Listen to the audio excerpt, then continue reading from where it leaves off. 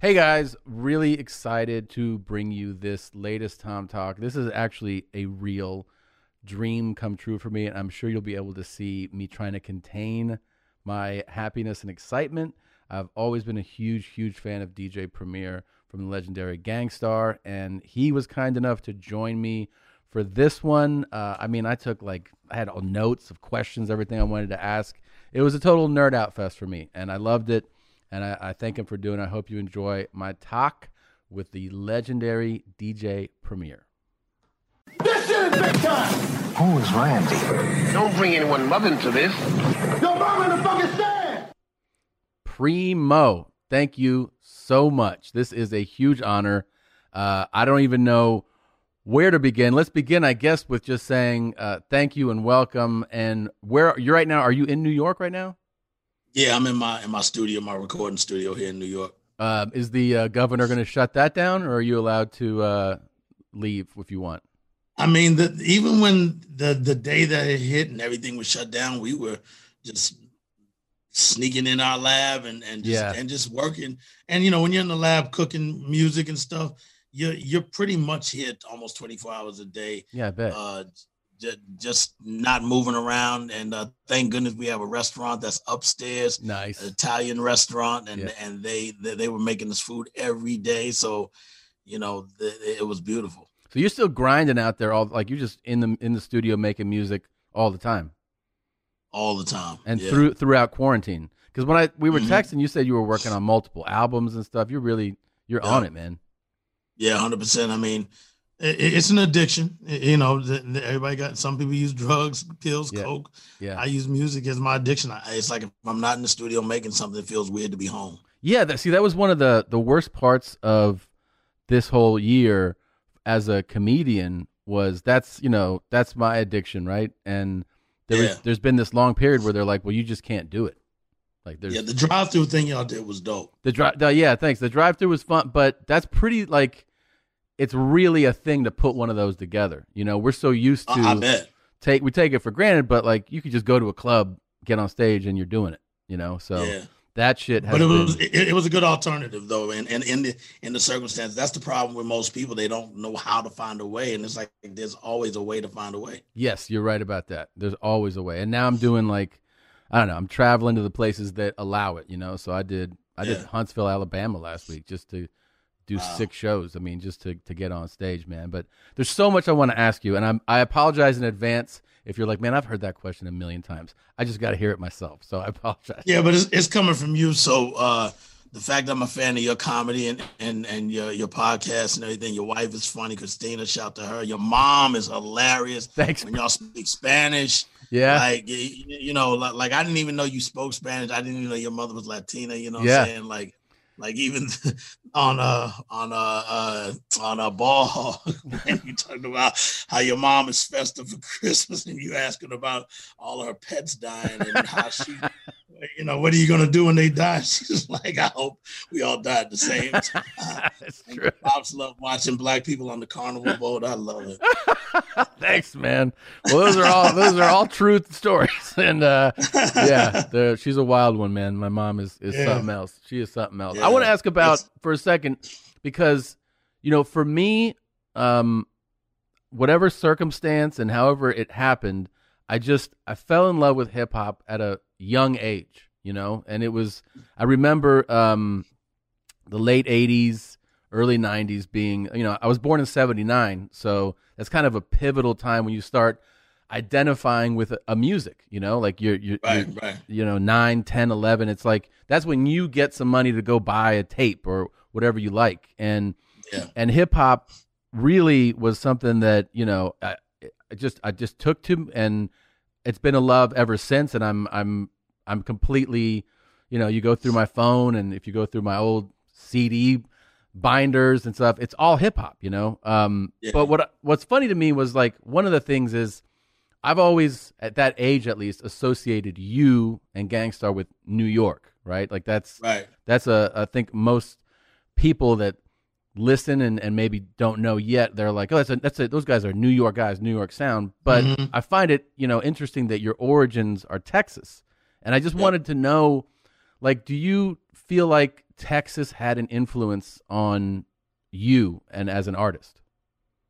In a major way, because I always say that even with hip hop, like how I'm 54 and still bang out the boom bap style, you know, what they call it is shout to KRS-One.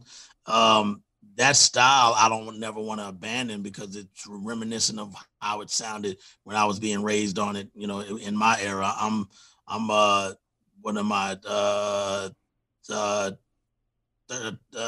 13 years older than you. Because I was born in 66. You're just 79, right? That's right. Yeah. Yeah. So with that said, I got to see it develop from the very beginning, even though it was in New York, because my grandfather lived in New York and my mother was from Baltimore. So every summer we would always stay at my mom's house to visit her family. We would drive to North Carolina and South Carolina to see my dad's family in Raleigh and some to South Carolina. And then we go to New York as this final stop every summer. So for me as a kid, it was like, wow, man, they're stealing bikes. They're stealing the tires on the bikes. Yeah. I want to steal a bike, you know, like as a kid, it's like fun shit. Sure. So to be used to it all the way up into my teens, once you get to your teenage years, you're like, well, I don't really want to go with my parents anymore. I just want to hang with my grandfather because he was a baseball fanatic, loved the Yankees, and I used to go see the Yankees with him. And I'm into sports as well. So we always just caught games. And, you know, again, I'm the only boy in my family. I have all sisters, which we're extremely tight. And they're also sports buffs, know their shit. My mother knew her shit. God bless her. I buried her in June.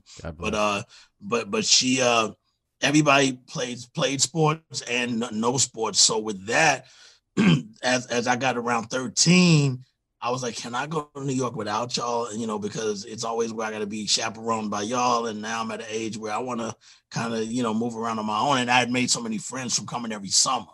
And some of my friends there, their relatives lived in the same block as us in Texas, coincidentally. So that was even, shout to Scott Wood.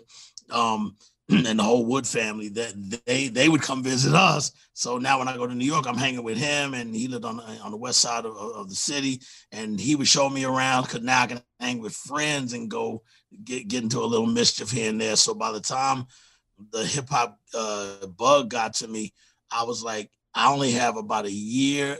I had 18 credits left in college, and I said, you know what?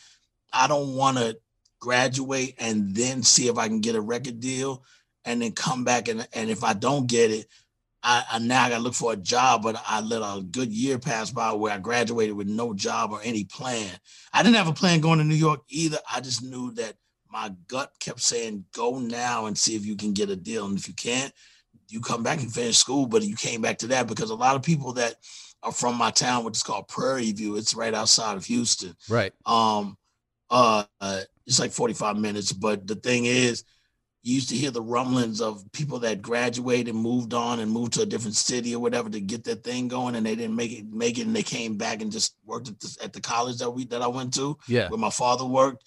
And you always hear the rumblings like, they didn't make it in what they did, and that doesn't mean that that's a bad thing. But I didn't want that rumbling about me, so I said, if I don't make it, let me at least know that if I don't make it, I'm going straight back to school. So I was like, oh well, I don't know if he graduated or not, but he's in school. So I said, let's go now. My father was like, you have no plan. What are you going to do? I said, trust me. My gut says it's time to go. I'm going to be all right. I'm going to make it. And I believe that.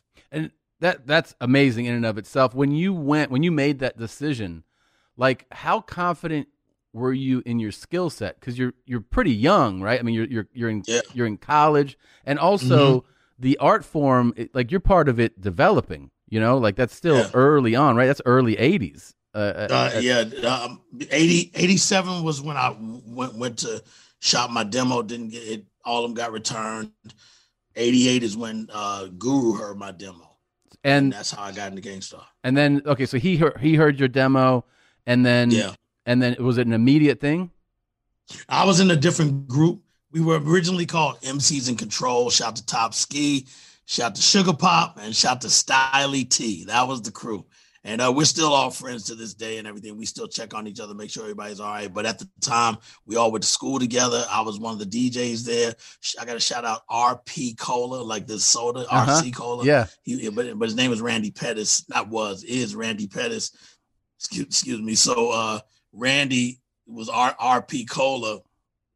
He could scratch and cut his ass off. And I ain't have a mixer with a crossfade. I had the knobs, which was the early stage of cutting and scratching anyway with mixers. So I used to ask him he was like my competition with another crew, and I got to shout them out too. One of them passed away, Daryl Tapscott, Tony Tapscott, and Chris Garrett. Me and Chris went to high school together, and Tony and Daryl actually, but they were older. Chris was in my class, but we were the rivals in my town on every party, every gig. It's like, who's getting the gig, me or them? And I also got to shout out Theodore Archer, who was my partner, who also passed away. So when it came down to that, and RP would kind of freelance and just either DJ with me or DJ with Chris, and I was like, man, I got to get that guy to show me how to do all the cutting and everything. He was always cutting up Houdini, 5 Minutes of Funk. And he had the felt pads, and I was like, man, somebody in Texas knows how to cut like that, because I'd never seen a DJ do all that. I knew how to blend. I was real quick with blending and quick mixing. I didn't know how to scratch and cut yet. How long, like, because when you see that, like when you see people who are skilled do it, and you're seeing that guy do it, how much of a learning process is it? I mean, you obviously already like are inclined. You know what I mean? Because you're blending and you're doing everything with records. But like when you're learning how to scratch, was it immediate? Or did you like once it just very immediate, just out of excitement? Wow. Because watching him, I can, I'm very good at just taking it all in. Yeah. Now I'm better at a crash course. Like I could study for a test and not have studied it all. Yeah. Go through it that night and literally pass the whole thing. Right. Because I haven't memorized. By the way, I want to just point out something that because you've been, you shouted out a bunch of people. I noticed something about like your Instagram, because I've followed you on Instagram for a long time before we even like were messaging back and forth. Right. And that is that you really, man, like it's definitely it's part of who you are. You always acknowledge people. Like you're always remembering, like shouting out anniversaries of records, singles, albums. You're always honoring people's birthdays and acknowledging people who have passed away. And like it's funny that it's kind of like it strikes you as you're like, oh, I don't even know anybody who does this. You're the only guy I know. Right. There's other ones from our cloth.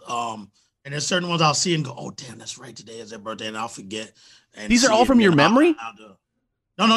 Well, a lot of them I put in my calendar. Oh, okay. I was like, Jesus, man. Now I put it in my calendar on my phone, and it'll alert me that that's that day. But it's a really like nice, kind-hearted thing. It's how it strikes me. Like, you're always, and I think, I mean, part of, someone's probably perspective of like a superstar hip hop producer is not that like he would spend the time to post about all these people, and it's like it's kind of refreshing, man. Oh damn, that's dope. Yeah, I'm grateful on a different level because New York accepted me when it was not easy to get in. Willie D and Scarface always talk about their trek to New York when they got booed by the whole I remember town. That they said they did a show and it took the New Music Seminar.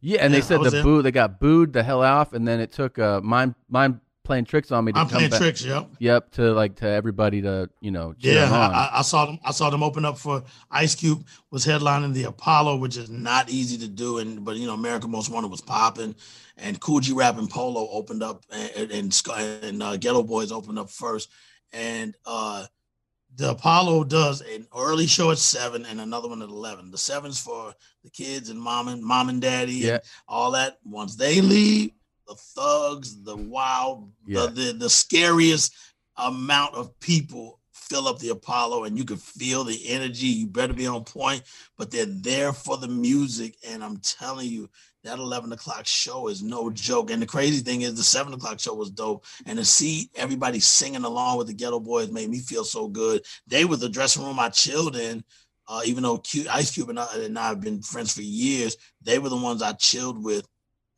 backstage because we were homies. Yeah. And actually, my MC Top Ski used to beatbox for Willie D in battles at this club called the Rhinestone Wrangler, which was our hip hop club back in the 80s. You know, Yeah. So shout out to all them. Rest in peace to Bill, Bushwick Bill. And again, a lot of these people I say rest in peace to were people we were running contact with, and all were from the same 90s era predominantly. So all of us saw each other in the same clubs everywhere every week. Was it, by the way, because there was like, obviously there's that point where shit got wild for a minute where everything was like East Coast, West Coast, and there was real violence happening and people calling each other out. Like in that era, did you run into problems? Like, was that something that, walking into a club, you'd see people that are, whatever, other coast, or was it something that it hit you? Like, were people? Nah, because we were cool with both sides. And honestly, that really truly was a media thing. Like really?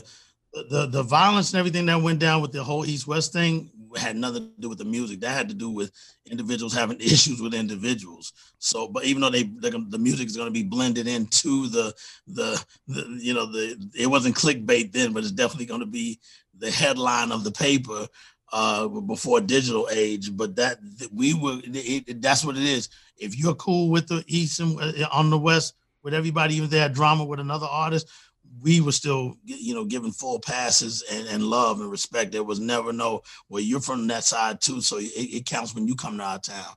I check, how they say check in and all that. Some artists have to check in. Our check-in's different because, again, we have a relationship where it's just checking on guys. I can call Dre, hey, man, I'm coming to town. And he's like, come on through, man, I'm in the lab. And, I can call Dub C. I can call Q, what I'm saying? Yeah. And even Cube Security, I can say, yo, I'm in town, and they're thorough dudes. Yeah. And they're gonna be like, yeah, come on down, I got you. Well, so, yeah, you're fucking royalty, man. Like, who's gonna be like, no thanks? Appreciate it. So yeah, but we've had our squabs and our deaths and everything as well. Of course. Have you ever had studio sessions, like in all your years of doing this, that you're like, oh my, like, because there's famous stories. And I remember listening to an interview with Dre one time where he was like, man, dude's coming in talking about how many people they shot and shit. I'm like, get the fuck out of here. Which I can feel how that could fuck with your energy if you're trying to like be creative. Right. And someone's like, I shot someone, and you're like, God damn, man. Like, so honestly, yeah, go ahead. No, I just wonder if that aggression is around you, or I don't know, things can, there was a story Rakim told about that he would keep Rottweilers in the cage in the studio, and if somebody got out of pocket, he'd open the cage. I was like, that seems like an intense working environment. Nice, nice. I like that. You like that? Yeah, we've definitely had a studio fights, and all you hear is ba-doom, ba-doom, ba-doom, ba-doom, ba-doom, and all the rumbling. What the fuck's going on in there? Yeah. Obviously, we were in our 20s then, so. Sure. But we've had the typical fights. We used to be on blocks where it's just drug central, heroin blocks and stuff like that. Just really crazy shit. And certain artists would actually be like, I don't want to come to your studio because I'm not comfortable because of where you're located. Oh, really? And I'm like, but you're in hip hop and you're doing street music. Yeah. What are you afraid of? What are you afraid of? But you've had Bring your goons. Bring your goons, because goons respect other goons when there's a certain line of energy that we bring on both sides. It turns out being, we roll dice, we play pool, and talk and just talk shit, barbershop talk. Yeah. And talk, and guess who's coming home from jail? Guess who's locked up? And guess who just got 10 years? It becomes normal in our culture because it just is. Yeah. So it doesn't even faze you. When people were scared of neighborhoods, was this like in the 80s and 90s, or even now you're saying? This is like 92, 93, 91.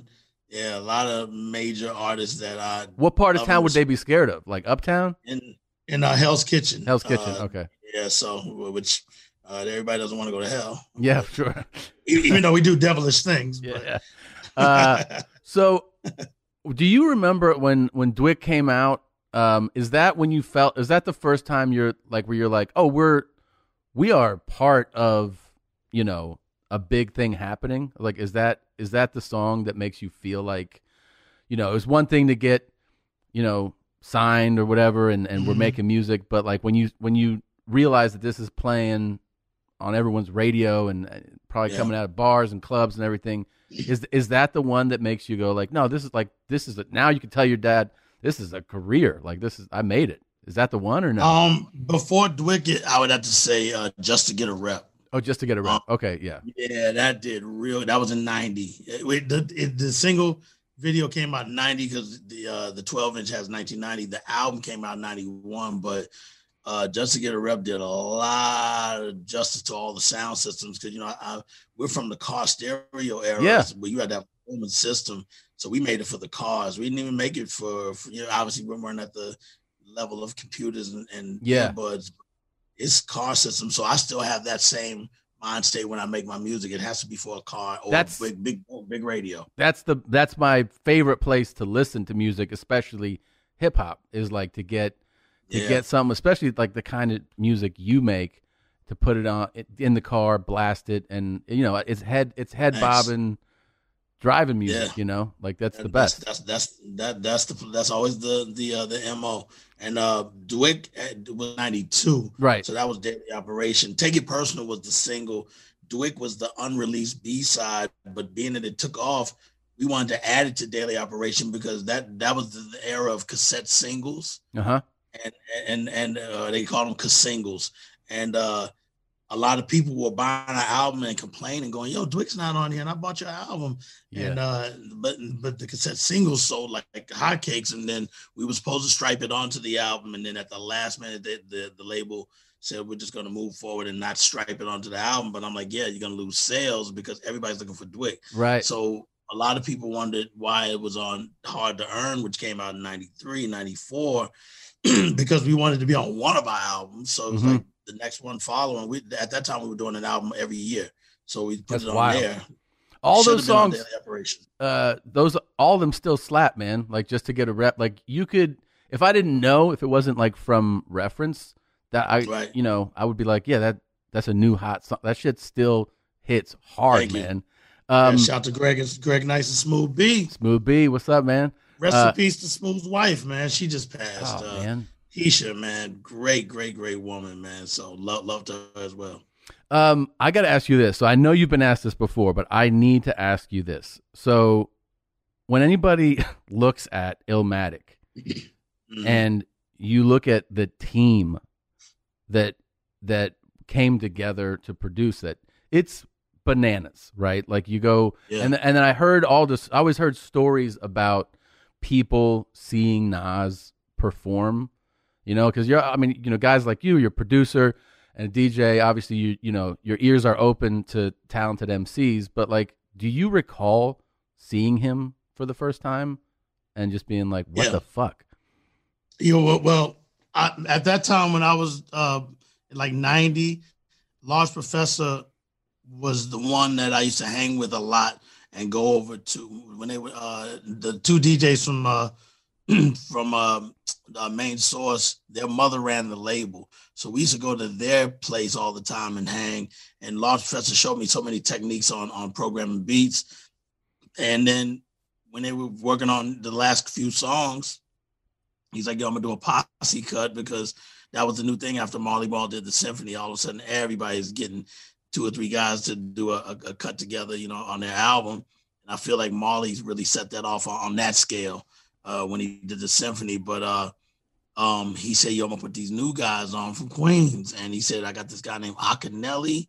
He said, "My man Joe Fatal," who everybody knows Joe Fatal, you know, in that circle. And then he said, "This dude called the rapper Nas," because a lot of times back then, Queensbridge artists would put the rapper in front of their name, just like Noyd is the rapper Noyd from Mobb Deep's crew. Okay. And he was the rapper Nas. So the day they cut the record, he said, "Yo, I want you to hear this and see what you think." And he played me Live from the Barbecue. So I heard it before it was even on the album. You straight did. out the lab. Yeah, straight from the lab. And when I heard that, I was like, yo, that dude's gonna even Akinelli, I said he's gonna blow as well because Akinelli had a dope style. Mm-hmm. You know what I'm saying? And next thing you knew, everybody was talking about Nas. Everybody. And then everybody. 96 Reasonable Doubt. How long did you know Jay-Z before? Like, did you know him like years before that? Yeah, I knew Jay probably around 88. Oh, that far in advance. Mm-hmm. And had you seen the Mars Club? Had you walking the Club Mars with the big chain and everything? Yeah. Had you heard him? Because everybody talks about how, you know, the no pen to paper thing, how he can just riff off the top of his head. Did you see that early on and go like, this is like a gifted dude? Yeah, well, I saw Biggie do it first. Oh, right. Biggie, same thing. They just sit there. Biggie just sit there and I don't want to say waste hours because whatever it is, the energy is what you're supposed to respect for the artists as long as they deliver good shit. And he would just sit there drinking Bacardi Limon and Moet and Hennessy and it would just be blunt after blunt after blunt and girls coming in, and he's always offering you a little bit of that, like, yo, you want to get with her? It's like, yeah. You know, yeah, and her, yeah. That sounds like an artist I'd like to meet. Rest in peace, Biggie. Yeah, and then from there, I'm like, Big, it's good. You know, the session ends in about another 2 hours. He's like, oh, I'm ready. You're like, huh? He's like, yeah, I'm ready. And just goes in the booth and does it. You're like, damn, all this time we've been sitting around here, even though there was things to occupy the time. Right. Man, that's unbelievable. Well, like that song. There you go. So that's like unbelievable comes together like you know, end of a session kind of thing. Like you're saying, like you've been in there for hours, and he's like, oh yeah, I'll just go throw it on real quick. And the album was already done because it was the updated version of the album because Puffy had done a promo when we were at one of the seminars called the Big Mac because Craig Mack and Biggie is who he signed. So it was like in a Big Mac little container with the burger and the bun and the little green paper that looked like lettuce, and it was a cassette. So that's why it's called the Big Mac. And, you know, so and you open it looks like a Big Mac, but there was a cassette instead of the meat, the cassette was in the bun, and it was just snippets of Biggie and Craig's album. But Biggie had already given the full versions to all his homies in the hood. But back then in the 90s, we always wanted our team to have a copy so that they could memorize and sing it along with us whenever we are out in the street to show that our shit is hot too. That was the thing. Oh, really? So you're actually saying like memorize this so that it's like it almost creates like street marketing in a way, right? You'll know the words. Yeah. Wow. Mm-hmm. And so Puff was like, yo, you can't be giving it out to everybody. It's gonna be leaked. That was when the leakage thing started to even be a thing. And Big's like, but these are my friends. And we were the same way. I wanted, if it's 30 of us, all 30, I want them to know it at least 2 months in advance. You know what I'm saying? But now you're like, no, I can't give it out until, because now even your own crew be like, yo, I got the album already. And people are gonna be like, whoa, you got it. Let me get it, or let me at least hear it. You know, don't tell nobody, but yeah, so it's like a thing. Hip hop still has that much of an anticipation and want. You know. Did you I'm thinking about like your catalog. It's so insane. I imagine that 92, 93 come along. I mean, you're obviously now associated with the biggest acts. How are people? I just think that you'd be getting hit up left and right. People asking you for beats, right? Every MC be like, Primo, let me get something. Like, are you just how did you even filter people out? Like, there's too many people coming at you. It varies from so many ways because you'll even have artists that go, man, you work with that person, they're not big and a large artist, and you know, I have more stature or whatever. Why would you work with me? It just varies, man. Part of it's just my DJ. I have what you call a DJ mentality, and you know, so it could be based on your voice because that's what attracted me to Guru was his voice. I never heard a voice like that. So I'm really into voices. You know, certain people can rap their ass off and their vocal sound just doesn't grab me. Yeah. And they can be nice and not like their music to a degree. Their voice may not make me want to do a joint for them. You know, so do you make beats with artists in mind, or is it always just you do? Oh, so you do only, yeah, only. And when it's time to do it, like I don't be like, oh, here I got 20 beats to play. You pick one that you think fits. No, I'm making it for you while you waiting, and then it's ready to go. That's why I think they match better because especially if I'm a big fan, it's like, oh, I already know what you need. So when it was like, if we go to It's Unbelievable, like with Big, you had that track laid out? No. He called me. The album was done, and he called and said, I need one more for the streets. And I'm like, dude, I don't even have time to go in. He's like, come on, Preem, because we were friends almost a year prior because I lived at Branford Marcellus's house, the jazz musician. Mm-hmm. I lived at me and Guru lived at Branford Marcellus's house because he became the music director for the Tonight Show when Jay Leno had just taken over for Johnny Carson. So he was the music director, so he was moving to LA. His brownstone that he had in Brooklyn, he's like, yo, if y'all are looking for a place to live, y'all can take my place and just pay me the rent. We're going to sell it eventually, but until I sell it, just pay me the rent and y'all can stay there. We're like, cool. Because we met through Spike Lee from doing jazz music for his Mo Better Blues soundtrack, and that's how we got cool with Branford. So we were on Washington Avenue between Lafayette and Green. Big and them hang on Washington Avenue in Fulton on that corner. Everything, and you see in the videos from the old videos on the corner, and they doing the pull-ups and everything. That's the block that they hang on the reg. And Big is always there especially on the weekends. So every Friday, Saturday, me, J. Rue, Dab, Malachi, Suge, we'd always go down to the end of the block and just drink 40s and get drunk with Big and Junior Mafia and smoke all the trees that we can smoke. Oh my God. And just talk about music and whatnot. And he didn't even have a deal back then. You know, Puff would pull up in the Lincoln Town car. Puff was always advanced on the new way of fly when it came to, we were thinking limousines was still the move. He's already. Lincoln Town car. He said, yeah, this is the new way to get around. It's inconspicuous. You just pull up, you get out, you have a driver. I was like, wow. And that became the new standard. And later on, it became the SUV, the black SUVs. Yeah. And that's still a standard. It's so funny you said you guys were drinking and then just smoking all the trees and just shooting the shit. And then we would all be like, oh, that's what we should be doing. So then my friends and I would be like, let's go buy 40s and roll some blunts and listen to these guys talk about doing it. Yeah. But when Big said he needed a track, he goes, yo, just anything. I know you could pull one off. So that's why it's just little, we call them stabs when they're just those short notes. Uh-huh. And that's DJ and producer talk. So he's like, yo, it could be that simple. I started doing that. And he goes, that's dope. Do different versions of that. So like even on the hook, it's in a different pattern. And then when he's rhyming, sometimes it goes dun dun dun dun dun dun dun. Biggie Smalls. Yeah. So dun, dun, dun. And he was like, that's it. Yeah. Man. He was like, that's it. And he gave me the R. Kelly idea to I got gnats in here in the winter. He is the one to say, yo, scratch Unbelievable from Your Body's Calling, because that was one of our favorite R. Kelly songs. Oh, yeah. At that time. And I said, it might be out of key, but let me do it tomorrow. Because I didn't have to, at that time, you couldn't use Serato and pull an MP3. Sure. I had to go find. You got to go get the record. Vinyl. Yeah. Yeah. And I did it, and it just sounded so in sync. And I mixed the record same day. And maybe like even 3 days later, I remember we're driving back to Brooklyn, and Hot 97, which is the big station in New York. Yeah. Flex is playing it, but I know Big E always gives his friends the shit in advance.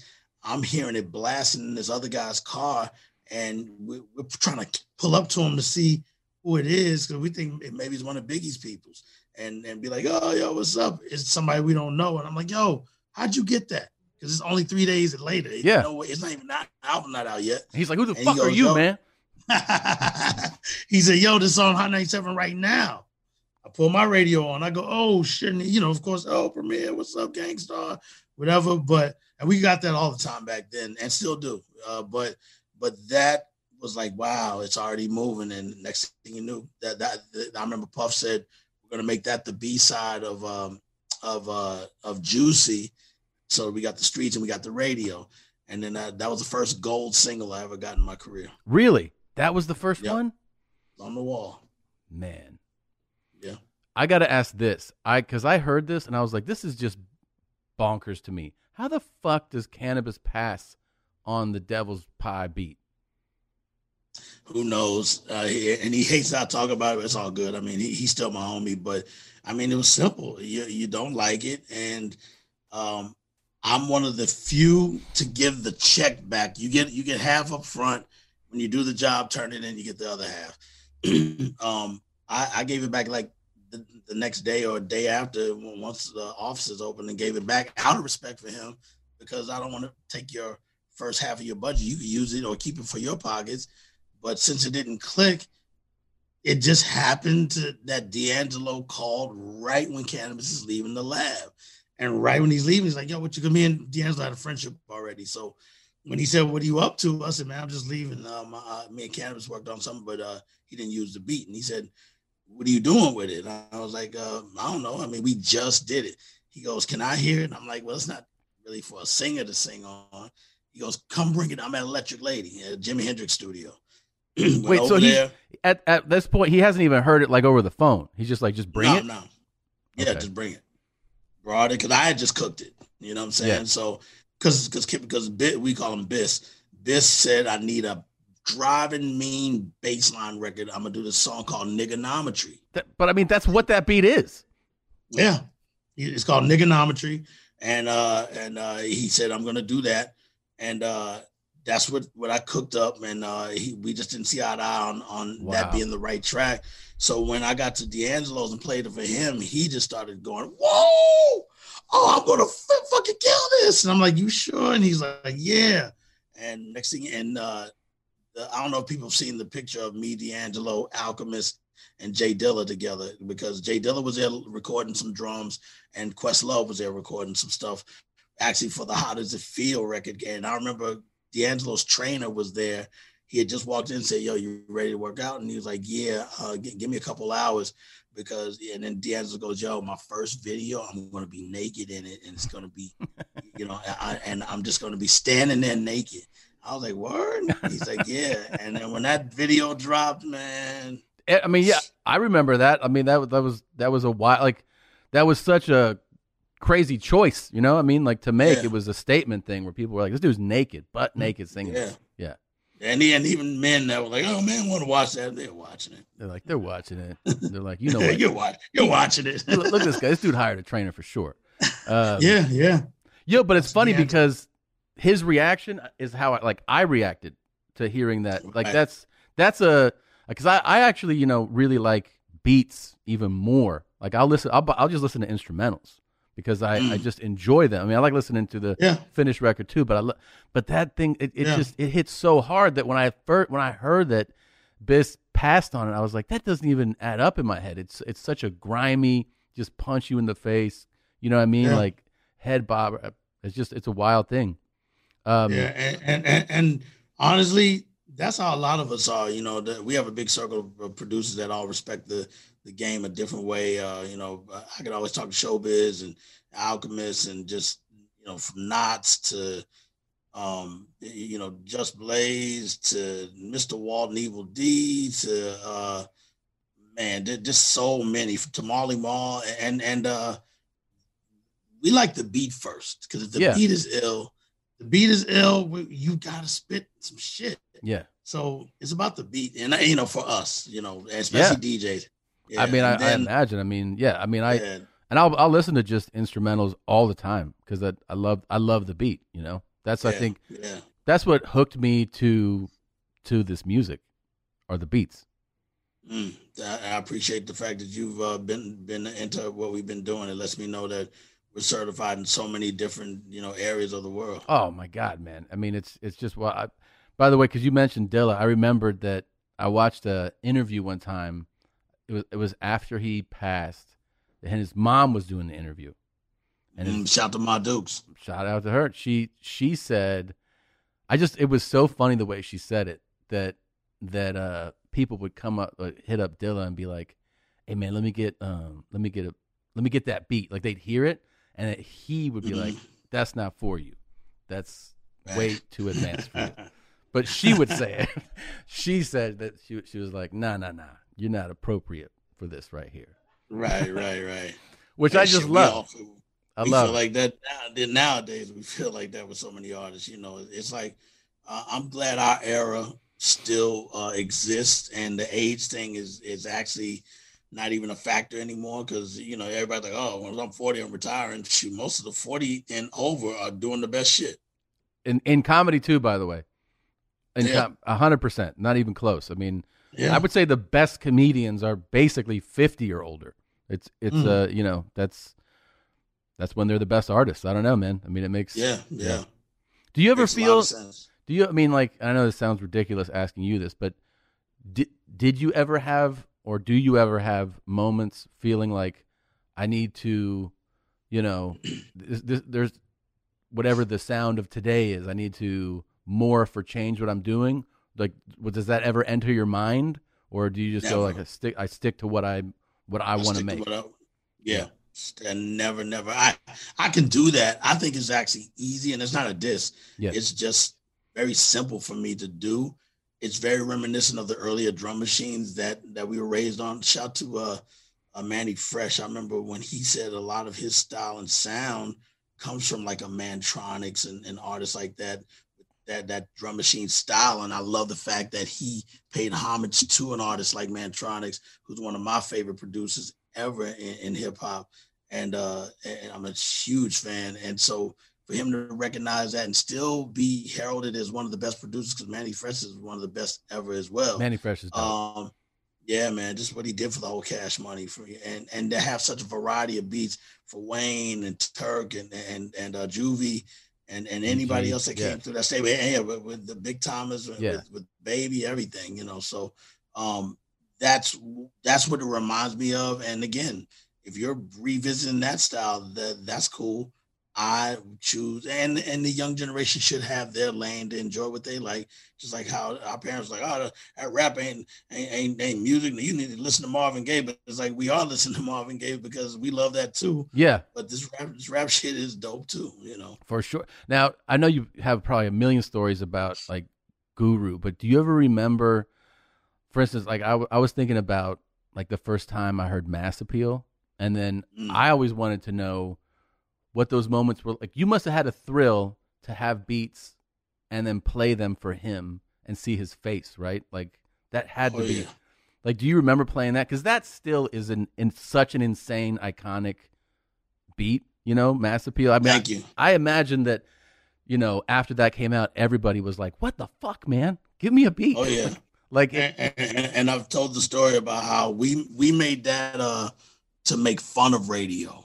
Really? Because of the whole little tinky little, we used to call them Tinkerbell beats, and just that, it sounded like elevator music, you know.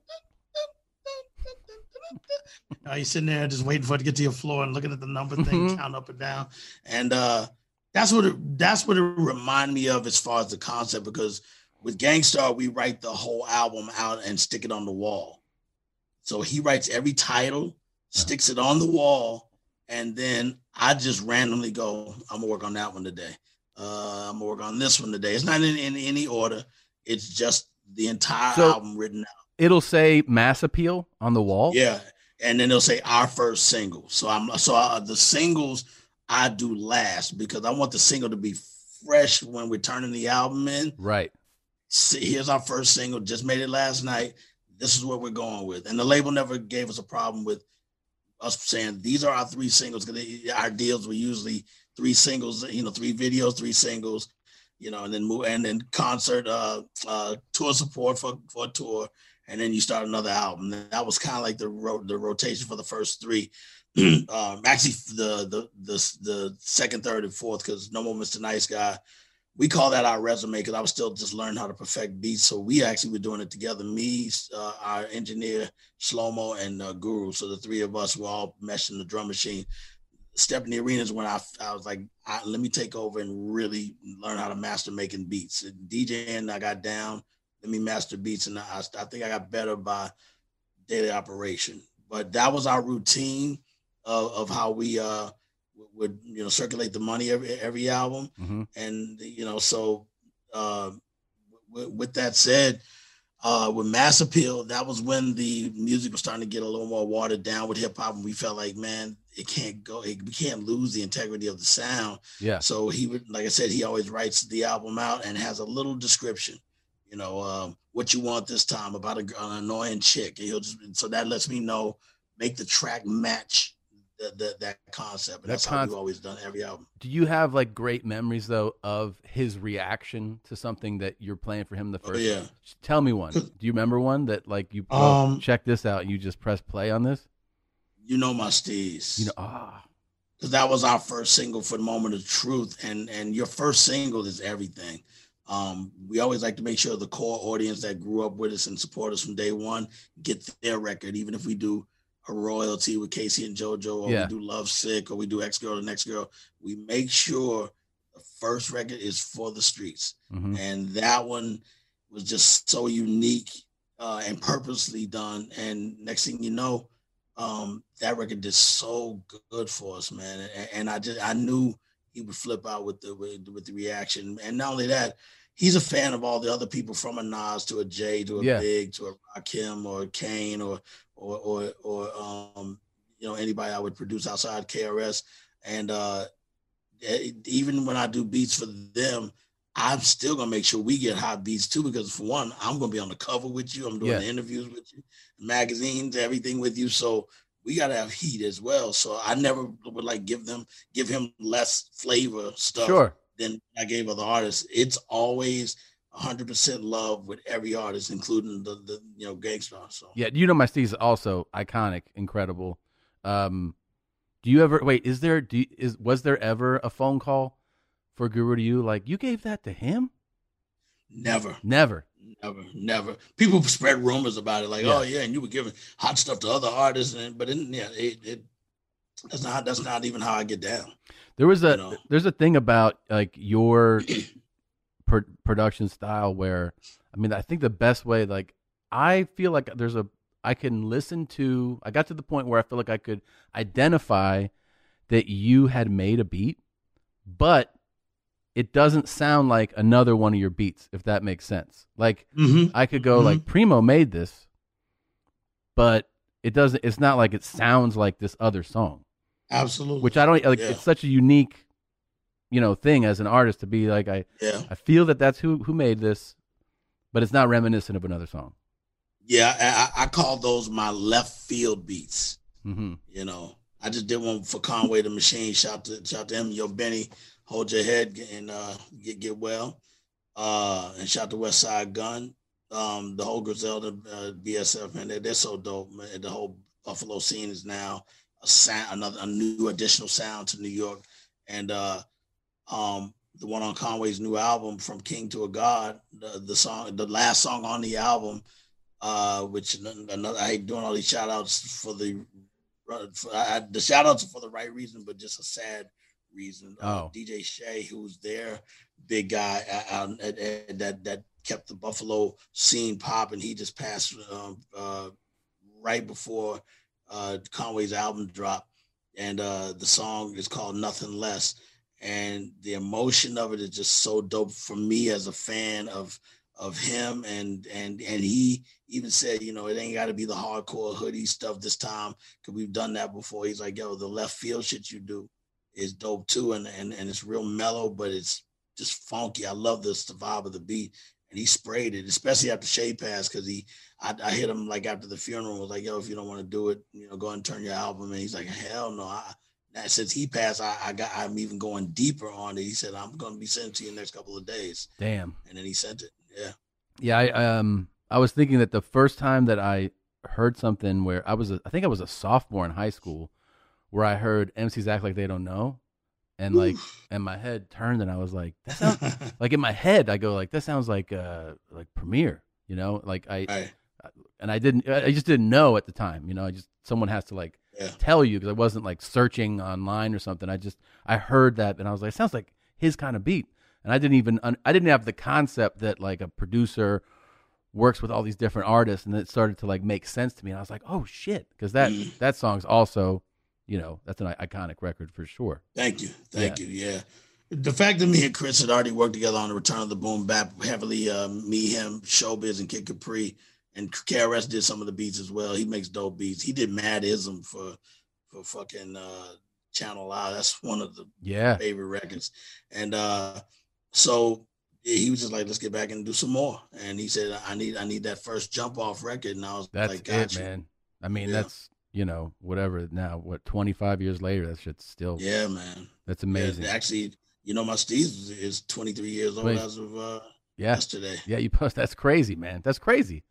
Do you ever have because you make so many beats and work with do you ever have a record where you're like, it's cool, we did it, we're done, and it surprises you that it became a huge hit? Like you weren't expecting it to take off? Yeah, Dwick we knew was going to take off, but it exploded.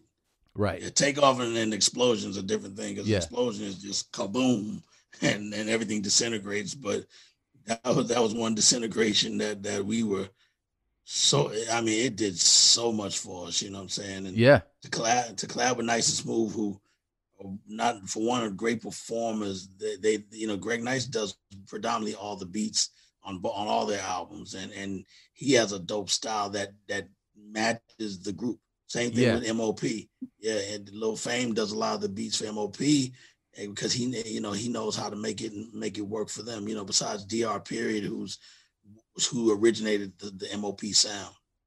Well, Nice too. Also, is such a unique guy on the mic. I mean, that's his own style completely. Yeah, it's incredible. Mm-hmm. What about the opposite of that? Did you ever have a record where you're like, this is gonna blow up, man, and you were surprised that it didn't commercially succeed?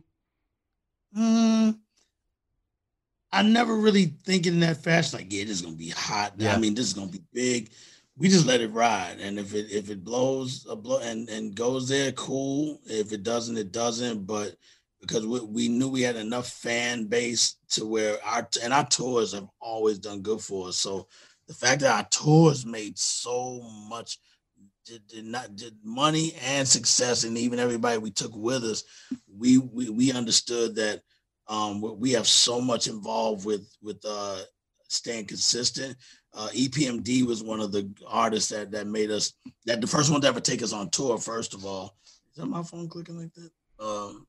Get out the way. EPMD was the first artist to take us on tour with Redman and DOS Effects. Yeah. Father MC. And did you dig like Sermon's beats? Where he was like super funky too. Oh yeah. EPMD, man, they're an original. The name and the music match them. I always like the music to match the way you look. When you're Eric B and Rakim and you see what they look like with the music, they match. Yeah. I think me and Guru match our songs. Mobb Deep match their songs. So that's important. Van Halen look like the way their songs sound. Exactly. With David Lee Roth and Sammy Hagar. So I want to ask you something about beat making, because I've actually, I've never seen it done. Do you have like, I was thinking about Manifest, right? You got that loop. There's the Miles Davis, Charlie Parker, right? A Night in Tunisia. The song starts, and that's that loop that's used in Manifest. In your head, like, I'm just trying to get into like how you actually come up with this shit. Like, what the fuck is going on in this guy's head? Is that something that you remember a song from way back, and you either have that isolated or you wrote it down, or is it that you're just listening to records and you hear it and you just stop in that moment? You're like, what about this? Or is it both? It's both. Yeah. Sometimes I hear, I know what I could do, or I know something that's equivalent to what I'm looking for sound wise. And then the other one is like what we call digging, is just crate digging for records. And just searching and searching. It could take 20 records just to find that sound to go with what's in your head, but it's in my head first. It is in your head first. Mm-hmm. And in that case specifically, like with Manifest, is that like a song you did hear? Is it like, was it in your memory bank as like a kid, or was it? No. The only thing that was in my head was to take heed to the words that are manifest from Big Daddy Kane, from the word to the mother, because we were already playing that record in our parties. So I'm very good. I'm a very good Rolodex of remembering lines from records, because DJs, especially battle DJs, they look for lines to be able to scratch in a battle. You know, I'll do the such and such and such and such and do this and such and such and such. And Guru writes a lot of battle lyrics, you know, like, you know, I'm a dope MC, you know, you can't rap like me. And those lines work in a battle. So I have that same ear. I'm just not a battle DJ. I'm better at just scratching and cutting, you know, with a certain precision that Marley Marl influenced me to, you know, want to be as sharp with the way and what was chosen to cut, you know. So that's incredible. I got to ask you this, because I remember this story coming out, and I don't even feel like it's fully appreciated. I don't think people fully appreciate what you did with one of the best yet, with the, you know, the most recent Gang Starr album. Meaning, right. the way that I understood this is that, you know, you wanted to do an album. Obviously, Guru has passed, and you hear about the fact that there are all these vocals that you haven't heard yet, right? That my manager Ian. I told Ian because I just know the guy that had him. I just knew based off of how everything ended, and I used to want to be a detective before I got into music. So I still have that mentality where I'm always going, I bet you. So, you know, like that's still how I am on just everything, even just what's going on in the world today and everything. I'm always like, I bet if such and such that will happen to this, you know. So I'm still that way. Same thing with this guy. I was like, yo, man, I know he's sitting on something. I know he is. And that was almost 9 years later. And then did you get word that he was sitting on something, or did somebody go ask? My manager is on point. Shout out to Ian.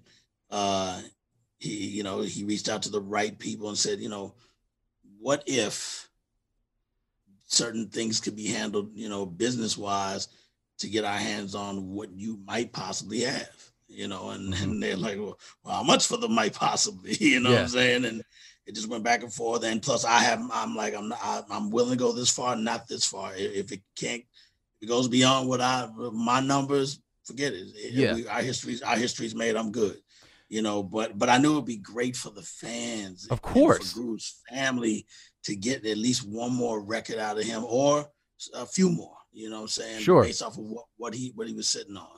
So then you actually have to go verify that these aren't just like shit that's things you've heard before, and you're like, I got this. So then you go to like a listening session of sorts to verify that, oh, these are all lyrics that I've never heard that are recorded. Yeah, as long as he's not there. Right. Yeah, as long as he's not there. And then dude's not there, but then you agree, you acquire these, right? Like you buy them back essentially.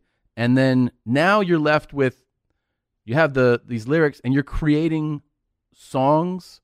Like you're creating records for each one. You have to make a beat, right? Like based on the lyrics there.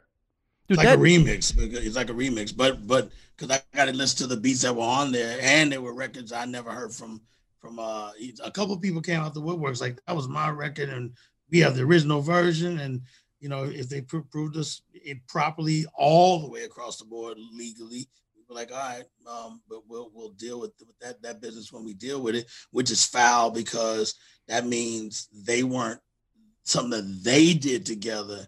They were things that were taken when he wasn't, he had already passed. You know what I'm saying? Where when I started checking dates on the, you know, thank goodness with Pro Tools, if you don't alter the dates from when it's created, there's a date created and there's a date modified. The date created were years before that guy existed. So I'm like, wait a minute, 1, 2, 3, 4, 5, 6, 7. This is like after the album dropped, right? You know, so you're like, I'm like, your detective mind is coming alive again, figuring it out. It's like I bought stolen goods, man. You know what I'm saying? But fuck it, I got their mine now. Paperwork was airtight that they belong to me, and I said, let me just make it work. And you know, it was emotional, man. I had his ashes in the room, and thanks to his family to give me a little piece. You know, obviously more people have it, but they gave me a little piece that I'm going to give to also the Big Suge, because they started Gang Starr before me. So I'm gonna give him some. And other than that, I just messed around until I could get it going. And the first one I did was Bad. It was actually the last song on the album. What's the last song on the album? I have it right here. Let me tell you. Oh, yeah, the Bless the Mic. Okay. Bless the Mic. That's the first one I did. I was like, wow, man, it feels good just to hear him rhyming in my music again. It sounds like Gang Starr, the traditional sound that we have together. And then next thing you know, I did Bad Name, and I was like, that's like a Steez, yes, you know, Mass Appeal jump off. And then my manager was like, yo, you should get J. Cole to get on a record. And Family and Loyalty beat I made, and he was like, you should get him on that. And, you know, and I was like, I don't know if Cole's gonna hop on it or not. And I reached out to him, and he immediately was like, bro, this shit got me fucking bugging. I'm on it. I got you. And he sent back some of the dopest lyrics ever on a Gang Starr record. I mean, the album was a gift to your fans, man. It was definitely, you know, it was a gift, man. 100%.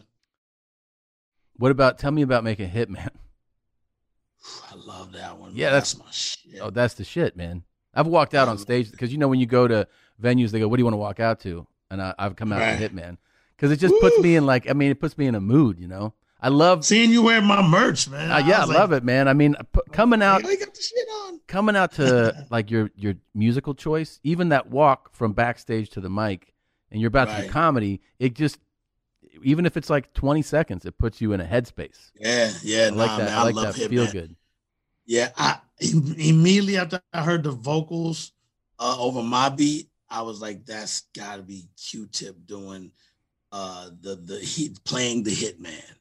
And being the one that's going to do the job, because Guru described it well. And Q-Tip had just got through having throat surgery. So he was like, man, my voice is really scratchy right now. His hook is dope on that, man. Yeah. He said, I could do it, but it might not sound right. You tell me. And if not, don't use it. And I was like, just send it to me. He went right in and did it. He sent me a video of him doing it in his studio. And then at the end of it, he goes, how was that? And that's how the video ends. I have not deleted it. Oh, and nice. I called him right back, and I said, motherfucker, that's it. That's it. I was so happy, man. I was like, that's got to be the third song, the second song after the intro. Like, I know how to sequence albums. That's my thing. That shit hits so hard, man. I mean, I love sequencing, yeah. And then, by the way, you just did like the intro for Joe Budden's thing. Didn't you? For the podcast. Shout to Joe. We have the same management. So that's just. I was like, God damn, that's a way to open a podcast, man. That's dope. Yeah, man. Joey, like I said, I've known Joey for a long time, but since we have the same management, we're always together a lot and see each other. So when he asked me to do it, I was honored. Like, yeah, cool. Man. I might ask you the same thing. Let's talk about it. All right, let's talk about it, man. I mean, I got a number, and if it goes above my number, I'm cool. So, and I got to say, man, I heard when you mentioned the album, who were you doing the interview with?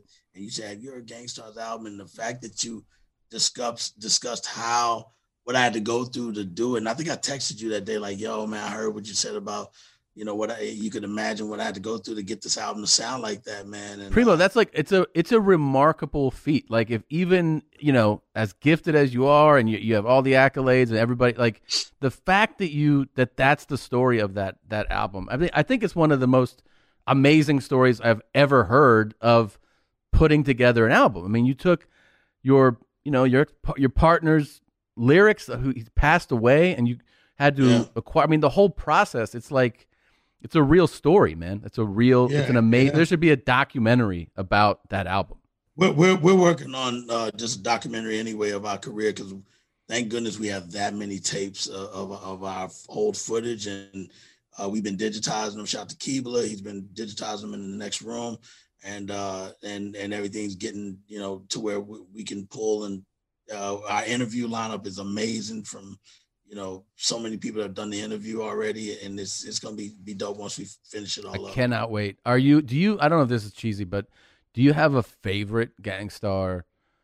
The biggest question ever. I know. I mean, you know, I know that like people ask me in a different way. Obviously they'll ask you about like jokes and like, and you're like, I don't know, man, you know, but I feel like with music, there's different, like for the people that make it, you might have like, you know, different feelings about you. Like, it's not just the final product, you know, sometimes it's like you remember what it was to make a song or something.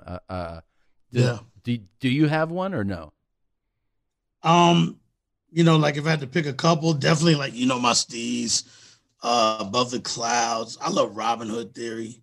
Yeah. I like Next Time because I just lost my accountant, but she was like a mom to me. So rest in peace to Mary. I even got a tat on my arm of her. So, you know, I must have been definitely missing her. And then, so Next Time was done the day she died, and I'm just in a sad mood, and Guru's like, yo, just do one more song. And I'm like, man, I'm so stressed out that she passed. He goes, then do it in memory of her, and just whatever comes to mind, do it. And so Next Time, the sample has almost a funeral sounding horn, and then Guru bodied the lyrics. Yeah. So for you, like, you hear that and that memory comes to you every time you hear that song. Every time. Yeah. Yep. Mm-hmm. Damn. Just to get a rep too, that was one of my favorites. Yeah, man. You know what's funny? I remember because CDs used to be big, and they would come out on Tuesdays, right? Yep. And Full Clip came out in '99. Is that right? Yep. Mm-hmm.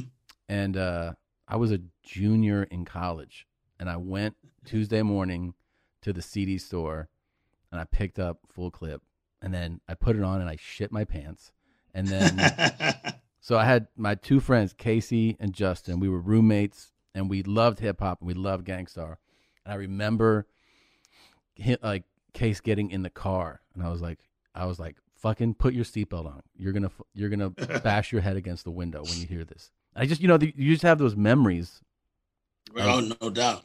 You know, it's like, it's one of the, if you're extraordinary things about being alive. There's so many great things about being alive, and one of them is if you have the good fortune to have the ability to hear, you get to experience music, and you hope that you can have music that really moves you in some way that you connect with. And, you know, and for different people, it's different things, you know, like my wife, like, you know, for her, it's like punk stuff that she grew up with, or like, she loves Joy Division and Bauhaus. Me too. I love Joy. Yeah, Bela Lugosi's dead, and you know, Love Will Tear Us Apart, all that shit. Yeah, because that's my era too. Because that's how I graduated high school in '84, so that's really part of our sound of not Gang Starr, but just my upbringing. Early U2, like October, and the Boy album.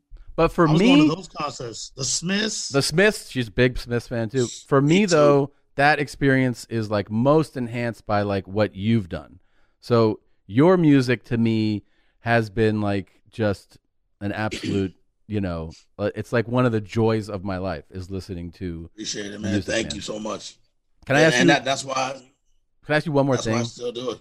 Anything, yeah. So great. I do another hour if you want to do another hour. I'm fucking so happy to hear that. So one thing I also remember, because you know there'd be surprises if you're not like, sometimes you just hear something and you're like, oh my God, what is this, right? So picking up Tony Touch, the Peacemaker, right?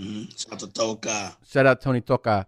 How does an album that, like, so Tony as a DJ, you know, came up huge, making like mixtapes and everything in New York, right? And then when he goes, I'm going to make an album, does he, like, how do those albums come together? Does he call you and go, I have an album coming out, I want you guys to just do a record on it? Yeah, because we all in New York, everybody knows everybody. I mean, it's really like that. Like I say, even with Jay-Z and all them before they got to where they are now, we all saw each other on a regular. You know, it wasn't like, ooh, there goes Jay, ooh, there goes Biggie. It was just like, oh, it's just like, what up, motherfucker? Yeah, you know, yeah. like that was regular. we were all in the same spots like that much because there was so many different things in New York, hip hop wise, that was damn near every day of the week. Yeah. Like the tunnel and all that's on the weekends, on Sundays or whatever, but there's always something else going on. I mean, that's why like on So Ghetto, where Jay-Z says, this day I'm at Cheetah Club, this day at Life, this day I'm at this place, because that's really how it is, Yeah. And Tupac, all of us were running around together. We'd be like the Tupac stories you hear, and certain of them were like, that didn't happen, because we were really, really with him. We know we know Mo Preem, we know the Outlaws and everybody, way before all the drama and all that stuff. We all hung with each other. You really did. So that's that why was, you see those pictures of Guru of him. They got like 3 pictures together. Yeah. So when Tony calls you though, it really is like that casual. Hey man, will you guys do a record for me? Oh yeah. Yeah. Because Tony just the regular guy that we see at everything, and he's DJing a lot of the gigs, Right. So there's just so many, even hole in the wall spots where the same fans and the same people, the same music that you love, from us to Tribe Called Quest and on to Latifah, she's in all the spots back then. You know what I'm saying? Because she was still on the come up. She wasn't right. These gnats are fucking in here. But yeah. I lost my mind. Yeah. I lost my mind hearing the Peacemaker. Like when I heard, I was like, "What the fuck is this, man?" Yeah, that was easy. That was easy. Jesus. Just Tony's like, I just need a theme song with you and Guru. So since we knew each other, it was that's why it's Stabs again. Bloom, bloom, bloom, bloom. Simple little. Well, it's official. I love Stabs. New shirt. So do I. So most simple music does outsell the more complex stuff. When it's simple. Yeah. It resonates a lot more. Really?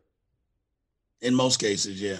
At least for me. I know you've been asked this a million times too, but I'm going to ask it 1,000,001. It's cool. Is there any artist that you haven't worked with that you want to work with? Yeah, DMX. I've always wanted to work with DMX. I've been pushing to get that to happen now. You know what I'm saying? Yes. I'm always leaning on Swizz. I'm always leaning on whoever he deals with in his camp that's in charge of his being his point person. And I'll lean on Swizz again, Swizz. Listen, the world needs Swizzy. DMX, please listen to us. Oh my God, man. Call Primo back and send some fucking lyrics. Come on, X. Come on, man. Dogman X, man. Let's get it. I mean, why don't you just start sending him a sample of just different dogs barking and see if that gets him going, That's a good idea, man. Shit, I'll make sure you get writers credit. Appreciate that, man. Yeah. I always make sure everybody that deserves that credit gets it, and their share of the money. If they deserve it, absolutely. And then what you could do is you send him like a Shih Tzu, and then you didn't like that shit, and then you send him like a German Shepherd. You just send him different dog barks, Yeah, he's gonna know what a little Shih Tzu ain't fucking with that. Are you a fan? Are you a fan, like a genuine fan of any, newer artist today? Like anybody coming up that you're like that shit. I like Roddy Ricch. That's the newer sound of stuff. I love Roddy Ricch. Who else do I like? I love Travis Scott's work, which I've told this several times, that his father taught me how to play drums, and his uncle Travis taught me how to play bass. So, what? And his grandmother was my English teacher, so I always all Travis Scott's family. Yeah, except for his aunt Sonora, who's the younger sibling of the Ms. Webster, and Mr. Webster had 3 children: Travis, Jack, and Sonora. We call Sonora Vivi. What up, V? Every time I do this, somebody says, Chris, because they call me Chris. Chris was talking about you on this. Chris was talking about you on that. So shout to Vivi, but she's the only one that really didn't mess with the music like that. But her brother Travis, and Travis Scott's real name is Jack Webster, like his dad. So he's junior. And I'm happy for his success. I've been trying to get at him too about on some things, and I still haven't made it happen yet. So I'm gonna just I'll catch him him around Christmas. Well, we need that to happen too, man. we need that to happen. Yeah, but yeah, I like Roddy Ricch. I like what he does. I love DaBaby. Yeah. Yeah, I love what he's doing. You know, I like Cardi. You know what I'm saying? Dope, like, of course. Yeah, I like Cardi, man. Let me. When did you like? I know you realized that there's first realizing like you made the right choice, right? Like when you're making music. Hey, we made it. You know, we made it. Like as in, it's playing on the radio. Mm-hmm. Did you feel like everything is completely other level with Nas is like? Because that is one of the albums or the records that I hear, and I'm like, this.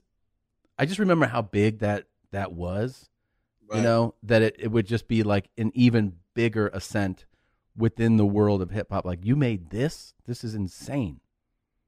Yeah, I mean, it's with Nas is always fun because you know what you're gonna get once you give him the beat. You know what I'm saying? And saying, you know, being that I've been there from the beginning of his career, from being with Main Source all the way into doing his Illmatic. I sequenced and mastered the Illmatic album for him. Nice. You know, I actually I met AZ the last day of all recording, coming to pick up the masters, and he was like, yo, I got one more song that I'm adding to the album. I want you to come pick it up, and I want you to hear this. It's called Life's a Bitch. This guy can rap. His name is AZ, and his father was there too, Olu was there, and he said, my dad's gonna play horn on the song. And I met both of them, and then I waited for him to finish running the master, took that with me, and he said, just make sure, you know, he created the intro, the Genesis, he did that, Nas did that himself. Uh-huh. And he said, make sure that's first, everything else put in whatever order you want. And then, do you remember getting a call, like when he heard it? Or do you play it in front of him? He came to mastering. He came to mastering. Okay. Yeah, so he was at the mastering session. But he trusted me to put in the sequence, and shout out to Tony Darcy, one of the best mastering engineers ever. I've never seen, I had other mastering engineers, but he was the first one I would see dance while he's turning knobs. He's going, oh, this sounds like a single. Yeah. Oh man, did they dropping this first? Like, he's doing all that shit while he's blasting the music, turning knobs. You know what I'm saying? He's like that now. I realized that, like, just even talking, like, what I want all producers to do now is just have cameras mounted everywhere so that I can see everybody's face when they first hear the beats. I could get lost in a YouTube wormhole of seeing people hear shit for the first time, because I just remember every one of these. I'm just going through, like, I love that I've Committed Murder remix you did, the Macy. With Macy and Mos Def. And Mos Def. Like, that shit is so amazing. I remember the first time I heard that, because I had picked up, that's on like Lyricist Lounge Volume 2, I think it is. Yeah, you know your shit. And I remember that I picked it up just going like, well, I'm just picking it up. I didn't, you know, that's when you would just go like, you look at names and you're like, this got to be at least something's good on here. And just hearing that and being like, what the fuck? This is, that's an amazing remix, man. Oh, thank you, man. Yeah, the Lyricist Lounge was a real popping thing in New York. I mean, a lot of artists got broken through that channel, and you know, that was another good platform back in those days, and they put a lot of MCs on. Yeah, and I also remember I picked up when you did the Bumpy Knuckles, the studio time one. It was like only a few tracks, right? Yeah. What was it? The collection was the studio time is the EP. It is the EP, okay. But, yeah, because we had, and all that was just that in collection. It was just beats that we that were turned down by other artists, and he was like, "Yo, give them to me, and we'll make a collection of songs, and I'll write rhymes to those beats." And we're actually about to re-release it because it was part of another distributor at the time, and now we own it. So I'm going to re-upload that. Oh, dope! And we have 5 new songs that we're going to add to it that you never heard. So, you know, to give it a nice extra plus for the people that supported it. Nice. And the ones that didn't even know. Yeah. So good. Shout out to Bumpy Knucks. Shout out to Bumpy Knuckles. And yeah, and also I was not into, like, as a band, I never listened to Limp Bizkit until you made a beat for them. Until Wow. like that, and Together Now. Me neither. Yeah. You know. Yeah. Yeah. So I just remember that like they're just like I can vaguely remember it's like, hey, Limp Bizkit's got a song with Method Man. I'm like, what? And then hearing that, and I was like, this is unbelievable. Yeah. It's like, yeah, well, they didn't make it. That's why it's unbelievable. Mhm. So that's what enticed me to do it was my former manager at the time was like, yo, man, you do this record. They were even offering me a nice sum of money, and I was still saying no. I'm not feeling it. And he goes, Method Man's on it. I go, oh, really? Shaquan? Okay. So once he told me Method Man was on, I said, well, let me hear it, because it was already done. So that yeah, yep, that was already there. That was of Lethal. Yeah, okay. Shout out to my dude Lethal. That's my guy who used to DJ for House of Pain, and then he was in Limp Bizkit. So me and Lethal go way back.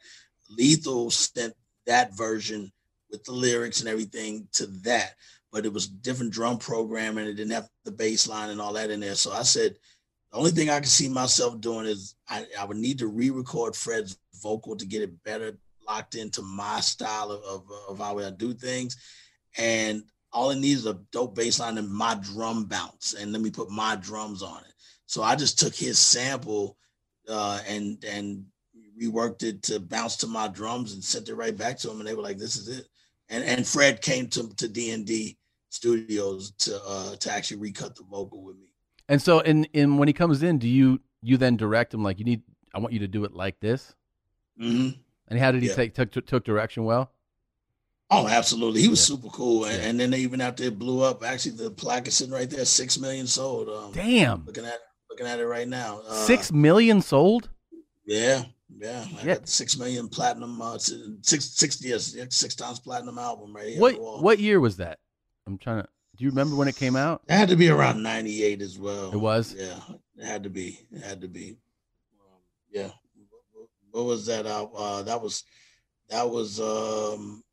It has to be. And then what it was is we shot the video, and then that took off. And then right after we did the record and the video took off, he had me do the 25th anniversary of MTV, and we performed with him on that. And then the best part, Fred hired me to DJ the Playboy Mansion pajama party. Oh, shit. You're like, and that's when I saved his number. It was already saved, but 1999, Significant Other dropped June 22nd, 1999. So June 22nd. Around full clip time. Yeah, around full clip time. But yeah, man, that was an experience being in the Playboy Mansion, all the bunny rabbits running around and all the Playboy bunnies. And you're DJing that party? Me and DJ AM, God bless him. AM was my guy too. And I met him when he was 14. Him and Alchemist were on tour with Cypress Hill and House of Pain. And we all smoked a blunt together. Man. And next thing you know, we became the best of friends. So this is what I want to do. I want to have a post-COVID party when they finally go, it's over, and you DJ it, and we just throw a bash. Now I got a number, and I can't go above it. But I want to do it. We're negotiable. We're very negotiable. That's what I'm talking about. What's the other one? Oh, one video I love that you did, just because it gives you the feeling that you're watching someone make the beat is on classic. The Better Than I've Ever Been. That's such a dope concept to see, because you feel like you're in the moment in that video. Oh, thanks. That's another remix. That's not the original. No, that's Rick Rubin did the original. Yeah, and then you did the remix. The one in the video is the remix. Yeah. Did you KRS called come up with the idea to do that in the video though? No, KRS called. You're talking about in the video to do the drum machine and all yeah. So you got you feel like you're like, I don't like showing how I make beats. Like if you're with me, like if you came to my lab, I don't mind cooking in front of you. Yeah. But I don't like everybody seeing my methods and everything. So when they were coming to film the video, I was like, man, the best thing I can do is, since the beat is already done, I'll just tap the pads real quick and just do a little thing like I am working on. Right. You don't want to give out the recipe. No. I'm with you on that. I'm with you on that. You'll see. Yeah, it's close. You'll see. Yep. You hear that, guys? But in person, you're good. In person? Yeah, you can anytime. That's what I want to see. That's a dream of mine to see that in person, man. Yeah. I want to give a shout out too because you inspired me to do this. Shout out to Spin Bad, rest in peace. He passed away recently. I have a very vivid memory. So I've been friends with Russell Peters for a long time. I used to open for him. He brought me to London, England, to do a bunch of shows in 2010. So 10 years ago. It was October of 2010, so it just passed the 10-year anniversary, and I went there with starting from scratch. Yeah. Who is a fucking encyclopedia of music. Yeah. I mean, that guy knows everything, and Spin and Russ and his whole crew. I still remember vividly one of Russ's security guys had a son who was like a teenage son. Like 17 years. Who Pick? I think it was Pick's son. Okay. Yeah, shout to Pick. Man. Yeah. Shout to Eddie. And I remember us all being in one of the vans, and Pick's son had a Gangstar shirt on. And then I want to say it was Spin was like, "What you know about Gangstar?" And and then he goes, "They're dope." And he goes, "Okay, name 3 songs." And like everybody just bullied his son. Right. Because I mean, the poor kid was, like I said, probably like 17 or something. Yeah. And then like we just mocked him because he was scared he didn't know off the top of his head. And I don't know, it's just one of those memories that just, didn't leave my mind because I just started listing songs, and then we all just started to mock him. It was just a fun memory. Russell's one of the greatest comedians ever, man. He is, and he's one of the greatest guys ever too, man. Yeah. But it was stayed at all the houses except for the new one. Oh yeah. There's a lot of houses. Yeah. But it was also such a cool thing because Russ is such a hip hop junkie that Big time. when his ascent grew, and he brought DJs on stage, and so for me being like the opening act for him, it was such a cool peek into like what things can be. I was like, what? Yeah. You can do this? And he's like, yeah, man. He goes, and they're like, they would have fun and like battle and do little scratch offs as people are being seated. And then I would get to pick songs. They go, what do you want to hear tonight?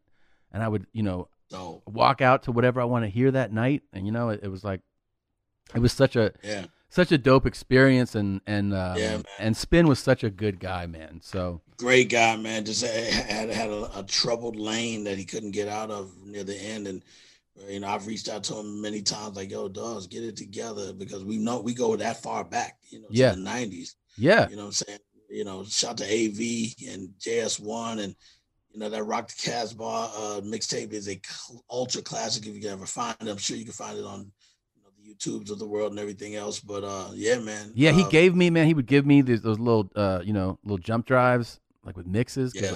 As soon as they saw that I really liked it, him and Scratch would just send me shit. It was such a mad creative. Mad creative, and they were just such, well, they are, great guys, but I'll never forget that experience. And just rest in peace, Spin Bad, Chris Sullivan. Dope dude. Yeah, 100%. Dope dude, 100%. Man. Yeah, man. Well, look, man, I'm gonna let you go. I absolutely cannot tell you how much I appreciate you doing this. It really is a Thanks dream. for having. And hopefully we can meet up at some point. Next time when the disease leaves the air and we're allowed to actually move around. I'll definitely be in New York. We'll get over it, man. The strong survive, and I'm sure you're part of that strong. So and so am I. So we'll be all right. Our kids are good, and that's it, man. And everything, we're still this older man that used to do security for where I park my car. He always goes, any day above ground is another good day, and I'm like, goddamn right. Damn right, dude. Oh, by the way, let me ask you this. I know you're a Texas guy who lives in New York now many years.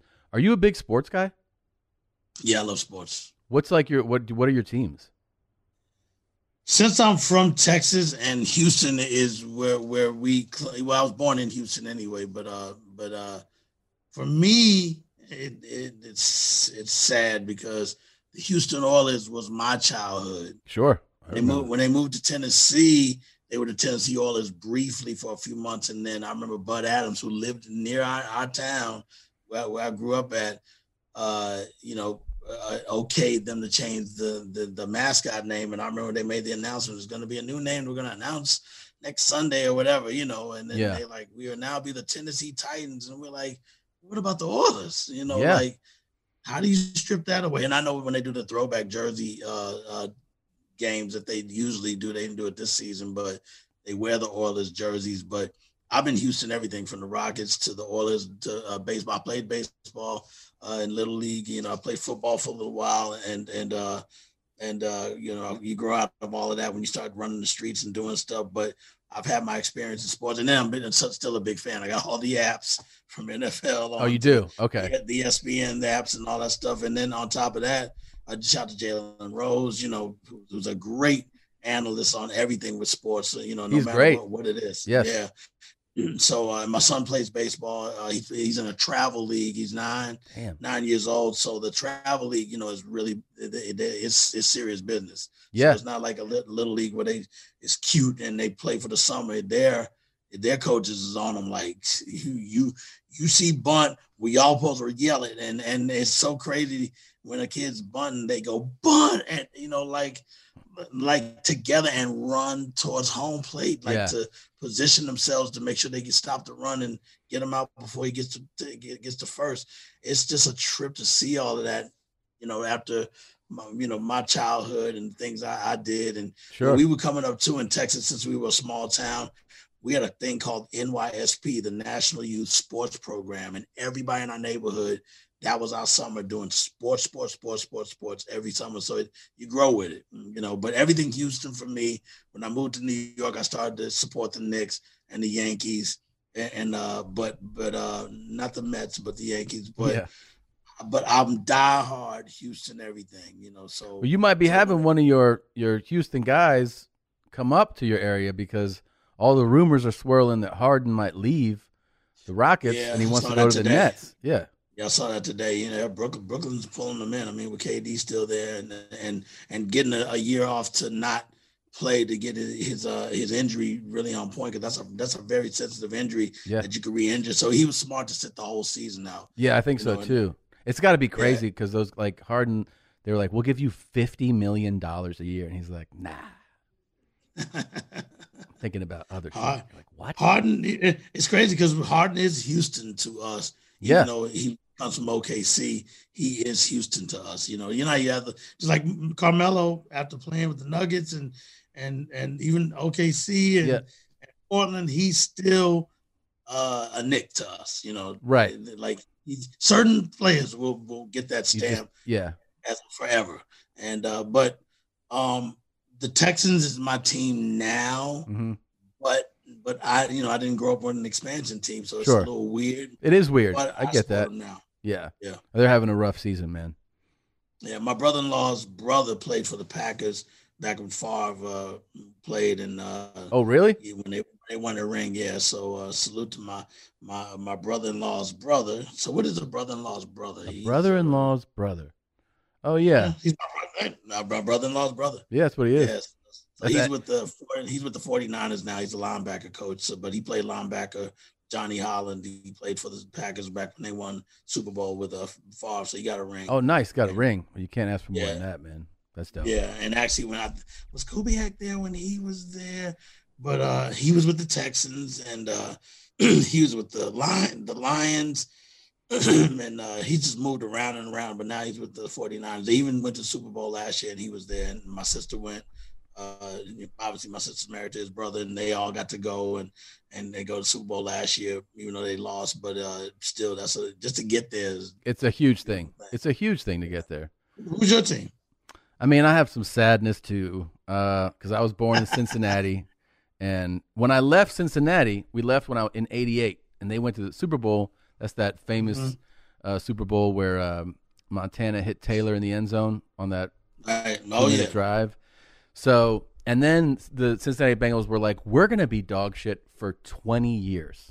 So it was just one of those things where, like, I get excited when they have a decent season every now and then, but just as a franchise, they're fucking terrible. And then we moved a lot, and my dad's a big college football fan. So as a kid, I was. So you're a quarterback. Then with you having your quarterback from LSU there, I mean. Burrows, yeah. I mean, he's dope. He's the real talent, man. He's the real deal. Yeah, he is. But we moved around and we watched. I mean, college was like the big thing in my house. So when we ended up moving to Florida, I was already kind of an FSU fan, but it just made it even. Became more of a fan, and that was like during the '90s. So every year was like Christmas. You know, they just kicked the shit out of everybody, and then now they are fucking terrible. Which is it's wild to see. I mean, sports, especially like big time college ball, it's cyclical. You know, they'll have like their up years and down years, but right now they're in a real drought, man. Yeah, especially when what's his name there who just got thrown from team to team and they start playing baseball. You talking about Tebow? Yeah, Tim Tebow. Yeah, he was at Florida though. I'm talking. You said FSU. Yeah, FSU, I'm thinking about the Gators. Yeah. Thinking about the Gators. My fault. Yeah, I'm seeing Gators, but FSU. My bad. Yeah, so I was a big Seminole guy. Yeah. No, but Tebow. It's funny. I met Tebow in a restaurant out here, and one of my friends was like, "Oh, he's a comedian," and he's like, "Oh, what kind of comedy do you do?" I go, "Shit, you wouldn't like." And he was like, "Yeah, because he's on some Christian shit." Yeah, he's on some Christian shit, and that's what I said. I'm a Christian too. I went to Catholic church, but I still talk filth. Yeah, dude, the same. I was raised very Catholic, and I am absolutely disgusting what comes out of him. And that's what I told him, and he just laughed, and he was like, "No, I'd like it." And I was like, "No, you wouldn't. Yeah, but he was a super nice guy, so I got to say that he was. Yeah, but shout to FSU, man. You know, hopefully they'll get better. Hopefully they get better, man. Prayers up to FSU. Prayers up. Yeah, man, this was a real pleasure, dude. I can't thank you, and hopefully we can do it again sometime, man. Anytime, man. You got my number. All right, take care, brother. Much love to you, Tom. All right, salute. Hello, I am Miles Pardo, and I'm going to teach you all you need to know about your balls. All you need to know about your balls. All you need to know about your balls. All you need to know about your balls. All you need to know about your balls. All you need to know about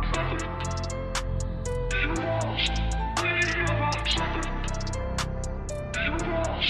All you need to know about your balls. All you need to know about